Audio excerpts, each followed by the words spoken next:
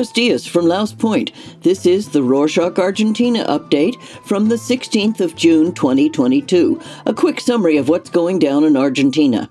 There's a lot to be said about this week's news, but we have to be careful how we say it, at least according to the Buenos Aires city mayor, Horacio Rodriguez Larreta, who banned the use of inclusive language in schools, similarly to how one may use the singular they in English to avoid gender-defining pronouns. Spanish speakers have found different ways to include women, men, transgender, and non-binary individuals when using plural words. However, those alternatives technically go against the current rules of the Spanish language, which, as we know, is in constant evolution. For the most part, the younger generations have accepted the inclusive language, but as it happens, many don't see the need for it and even get fired up when they hear another person using it. The capital's mayor may just be one of them, as he said on Friday the 10th that teachers have to respect the rules of the Spanish language because children have to master the language as it is. The move was condemned by many, including teachers. Still, the resolution was passed by the city education minister, Soledad Acuña. We'll have to wait to see if this decision affects or benefits Rodriguez Larreta, as he's likely to run for president next year. Speaking of presidents, Alberto Fernandez flew to the 9th Summit of the Americas in Los Angeles last week. He had a brief, friendly encounter with the United States President, Joe Biden, and a not-so-friendly meeting with his Brazilian counterpart, Jair Bolsonaro. For the most part, their relationship has been cold and distant, with neither being willing to arrange a bilateral meeting.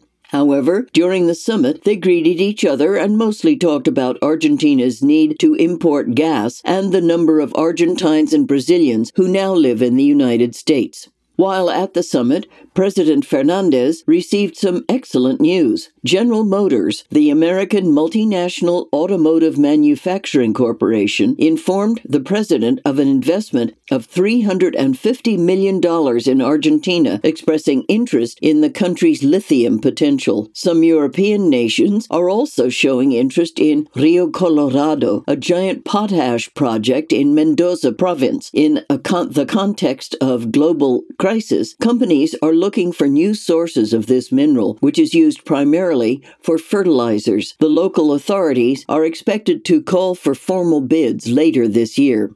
On that note about investments, Google CEO Sundar Pichai has pledged to make an investment of $1,200 million to drive digital transformation in Latin America. Through a 5-year plan, the tech giant said it's looking to strengthen connectivity, cloud, and technological platforms for small and medium-sized companies in Argentina and beyond. To get there, Google announced the development of an international subsea cable called Firmina, which will run from the east coast of the United States to Las Toninas, Argentina, with additional landings in Playa Grande, Brazil, and Punta del Este, Uruguay. As the longest one in the world, the cable aims to give users fast, low-latency access to Google products such as Search, Gmail, and YouTube, as well as Google Cloud services. In other news in the tech world, Argentina's central bank has approved Uala's purchase of the digital bank Willow Bank. The agreement between the companies was first reached in April of 2021, but it was finalized only last Thursday the 9th.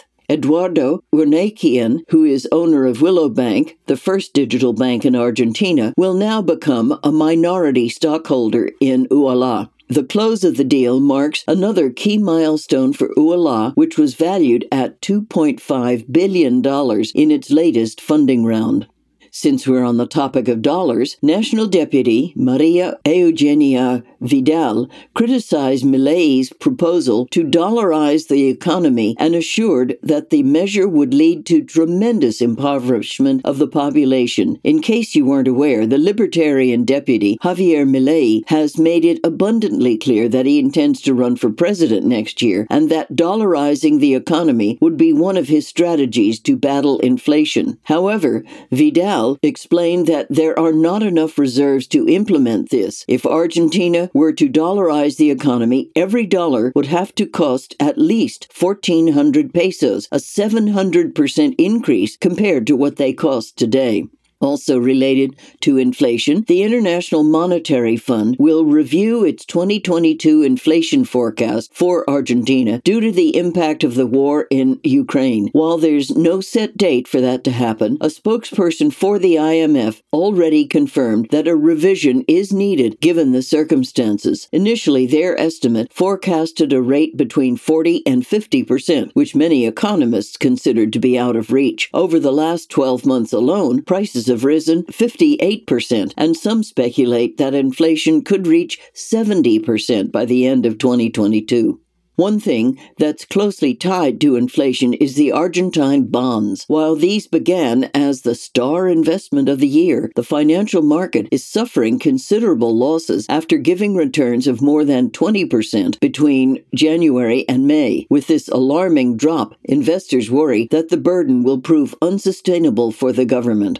But there's another alarm ringing in the government's ears. On Saturday the 11th, a judge blocked 5 Iranian crew members from a Venezuelan cargo jet from leaving the country. The plane, which initially landed in Córdoba due to the heavy fog covering the Ezeiza International Airport, flew to Buenos Aires with the transponder off, as if they didn't want to be located. They passed the first round of security tests, which revealed that the cargo jet was only transporting auto parts for an automotive company. But later, the 5 Iranians were connected to the Revolutionary Guards Organization, which is currently on the U.S. blacklist of foreign terrorist organizations. The crew is still being investigated, but in the meantime, the government is withholding their passports. Speaking of flights, the Malvinas, Antarctic, and South Atlantic Secretary, Guillermo Carmona, announced last week that the flights from Punta Arenas in Chile to the Malvinas Islands,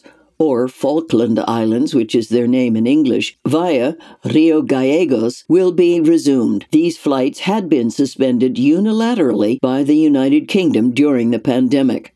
Moving on to other forms of traveling, you can now check the credit of your SUBE card via WhatsApp. If you're not familiar with SUBE, it's a contactless smart card system that you have to use to access the public transportation network, bus, subways, trains, and even highway tolls, although the last can be paid through other methods.